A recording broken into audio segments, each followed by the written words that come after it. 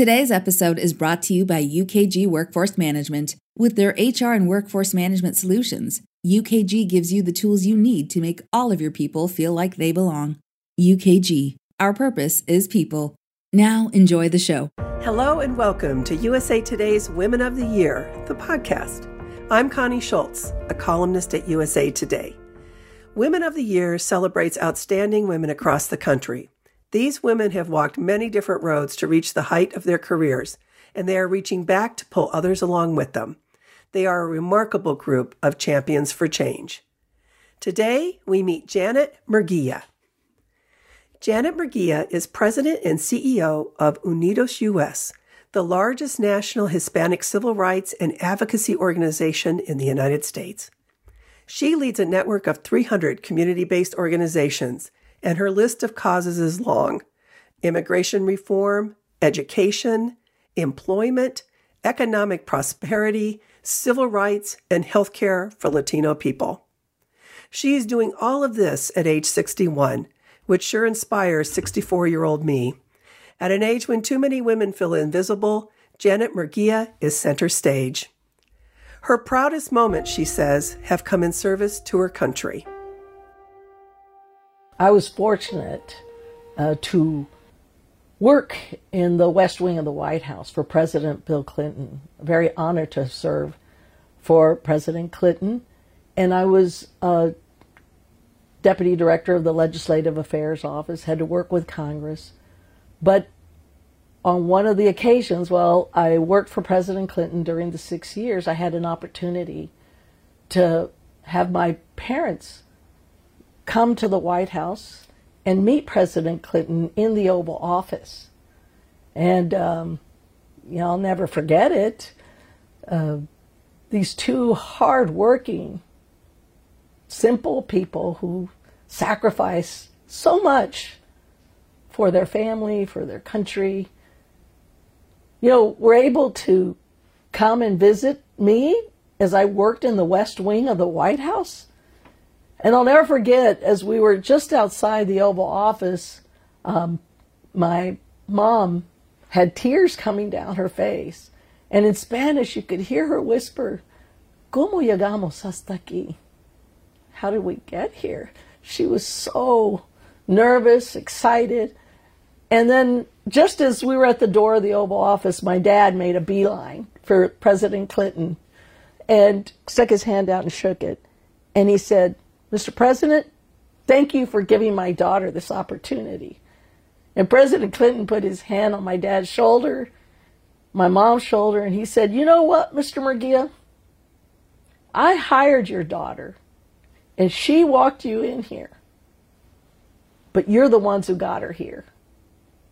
And to me, I don't know, maybe the American dream is still a challenge for so many people, but to have my parents experience that moment and to be in the Oval Office with the President of the United States and for him to acknowledge their sacrifice, their hard work, it's an unforgettable moment for me. And I know for my parents, it was quite a special experience and humbling for them. Well, I'm sure I'm not the only mother or the only daughter who was fighting tears as I listened to Janet describe that moment with her parents. She is a powerful woman in this country, but she is also her parents' grateful daughter who draws such strength from their mighty roots. In this era of rampant misinformation, Janet is a warrior for truth. This often involves challenging narratives that attempt to diminish or ignore the rich history of entire communities of people in our diverse nation. Well, the gatekeepers are a challenge. There's no question about it.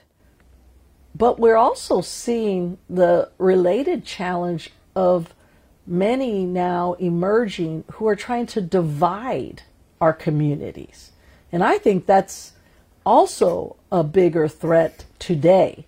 Yes, of course, access to opportunity, access to various programs and access to institutions in different sectors has always been part of a focus for us. But while we're focusing on that, the added challenge of seeing people intentionally trying to divide not just us within our community, but across other communities has been a growing challenge that we've seen media play an increasing role in, and how people are using social media platforms to share misinformation and disinformation. And so we've committed at UnidosUS to really take that on, to support a whole effort around narrative change and really making sure that not only our own community understands the rich history and story of our contributions to this country and to the world, but also to make sure that others understand those contributions and the challenges that also are there, barriers in systems that exist for everyone who seems to have a shade of color in their DNA. And so for us, this is a bigger challenge today, but we're very focused and believe that we can seize the moment in collective with our brothers and sisters in the African American community, the Native American community, Asian Pacific American community, to really reset how people see those communities that are often denied access or have faced barriers because of the color of their skin or their culture. For the strength to bring necessary change, look to the women, Janet says. Women have played an increasingly strong and unique role in the change we're seeing across social movements today. I've seen and witnessed the emergence of women leaders at the local level, at the community-based level. More and more, we're transitioning from what has been a male-dominant nonprofit sector to more women. And I think the fact that women bring the experiences of having to engage in a multidimensional way as they run their lives brings a lot of strength areas to leaders who are now running businesses, nonprofits, running in different foundations. And I believe that those women, and we're seeing right now, in particular among Latina women, that's the fastest growing cohort of small business entrepreneurs.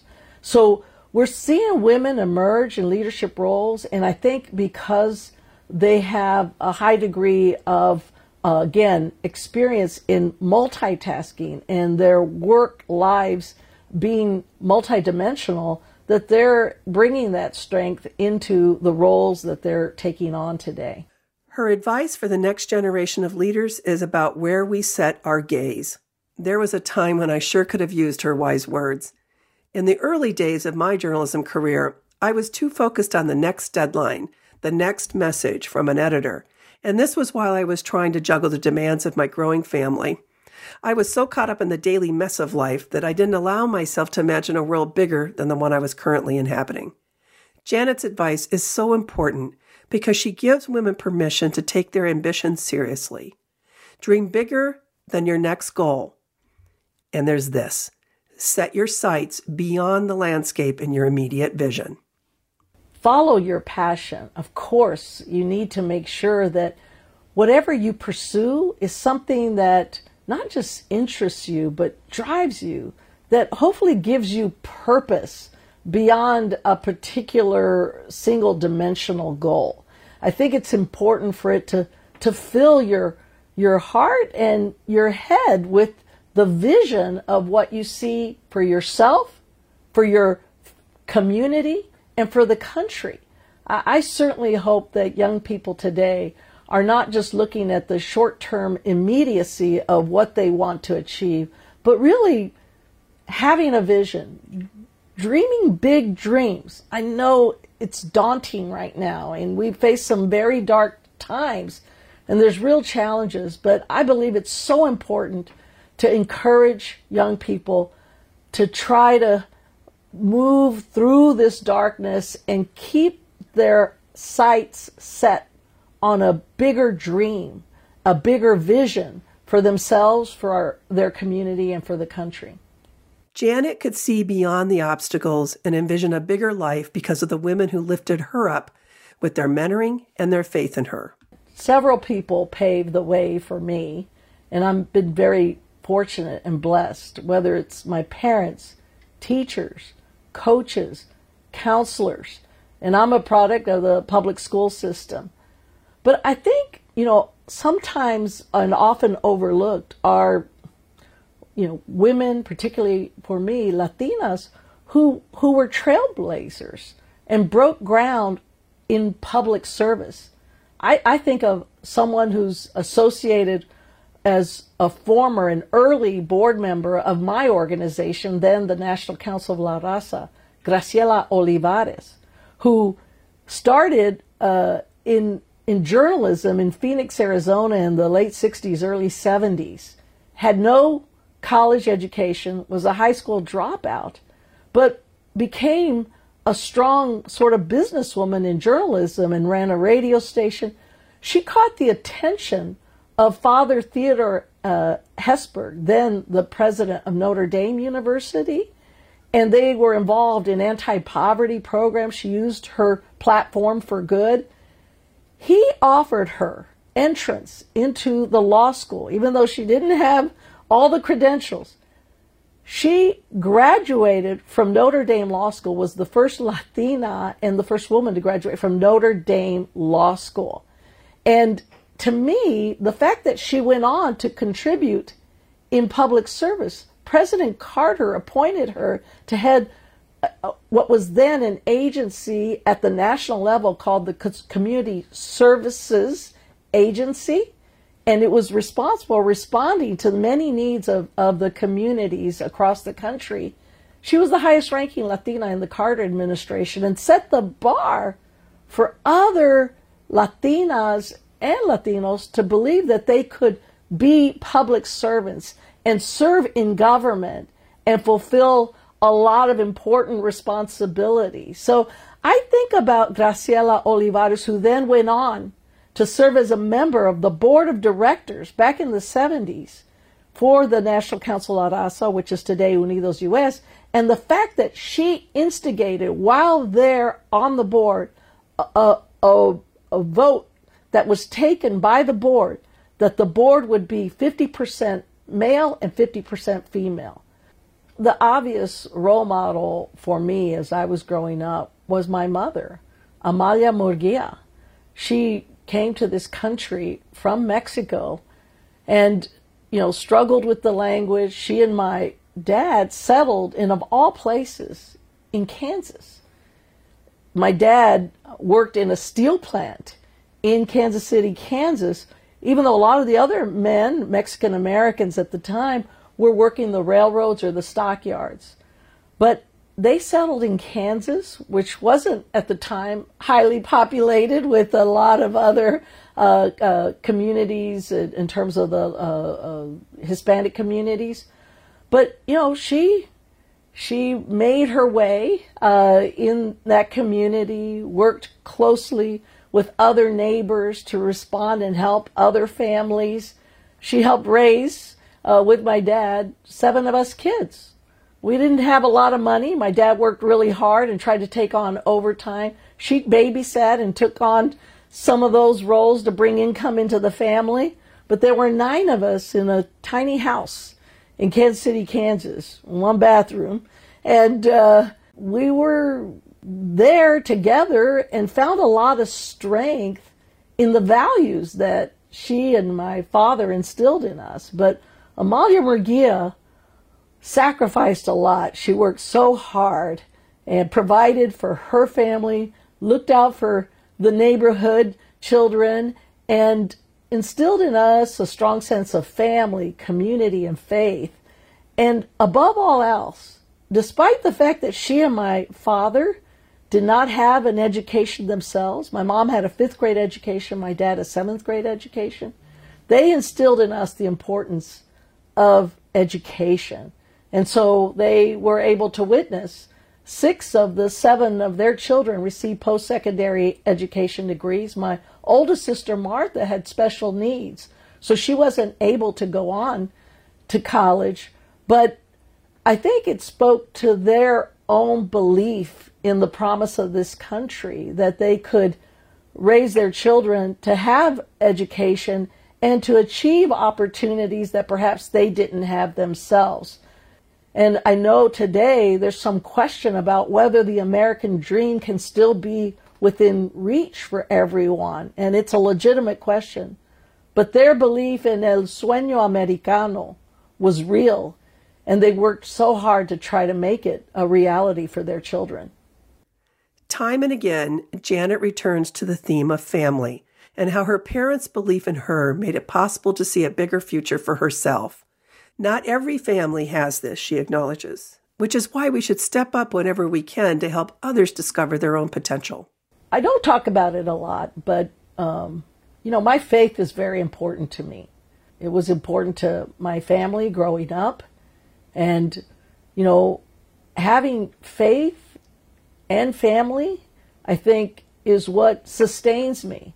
What also sustains me is the belief in people, and in the fact that if given a chance, everyone can have an opportunity to succeed. And I saw that in my family. I know it's not true for every family, but I do believe that if we're at least given a level playing field, if we're given a chance at having some success, that we can deliver on that. I just fundamentally believe in the human spirit. I'm a champion of the human spirit and believe that we have to let everybody achieve their potential. And if we do, we'll do wonders. So I keep wanting to unlock the potential for everyone. And I believe that that is at the heart of the mission of UnidosUS. And so I feel blessed, fortunate to be at the helm of an organization that seeks to open the door to opportunity and to help give everyone a chance to succeed. That's what I believe. This episode was produced by the ever-patient James Brown, and there's more where this came from. You can watch USA Today's video interview with Janet Murguía, see our photo gallery, and read my colleague Suzette Hackney's story about Janet at womenoftheyear.usatoday.com. And you can also see our entire list of national honorees there, which includes one woman for every state in America. Please tell your friends about the podcast. We want more people to hear these personal stories from women who wouldn't quit, no matter the challenges. Please write us a review on Apple Podcasts. It helps people to find the show. I would love to hear from you. Tweet me at Connie Schultz and at USA Today, or email us at podcasts@usatoday.com. In our season finale, we interview Melinda French Gates. I really believe that as individuals, we have a lot to give others. Sometimes it's our time, sometimes it's our energy and our, wisdom or our thoughts, and sometimes it's money, and sometimes it's all three. On the next Women of the Year, the podcast. Thanks for listening. No matter who they are or what job they do, you want to give your employees all the support they need. And UKG, with their HR and workforce management solutions, can give you all the tools you'll need to help you make your people, all of your people, feel like they belong. UKG, our purpose is people.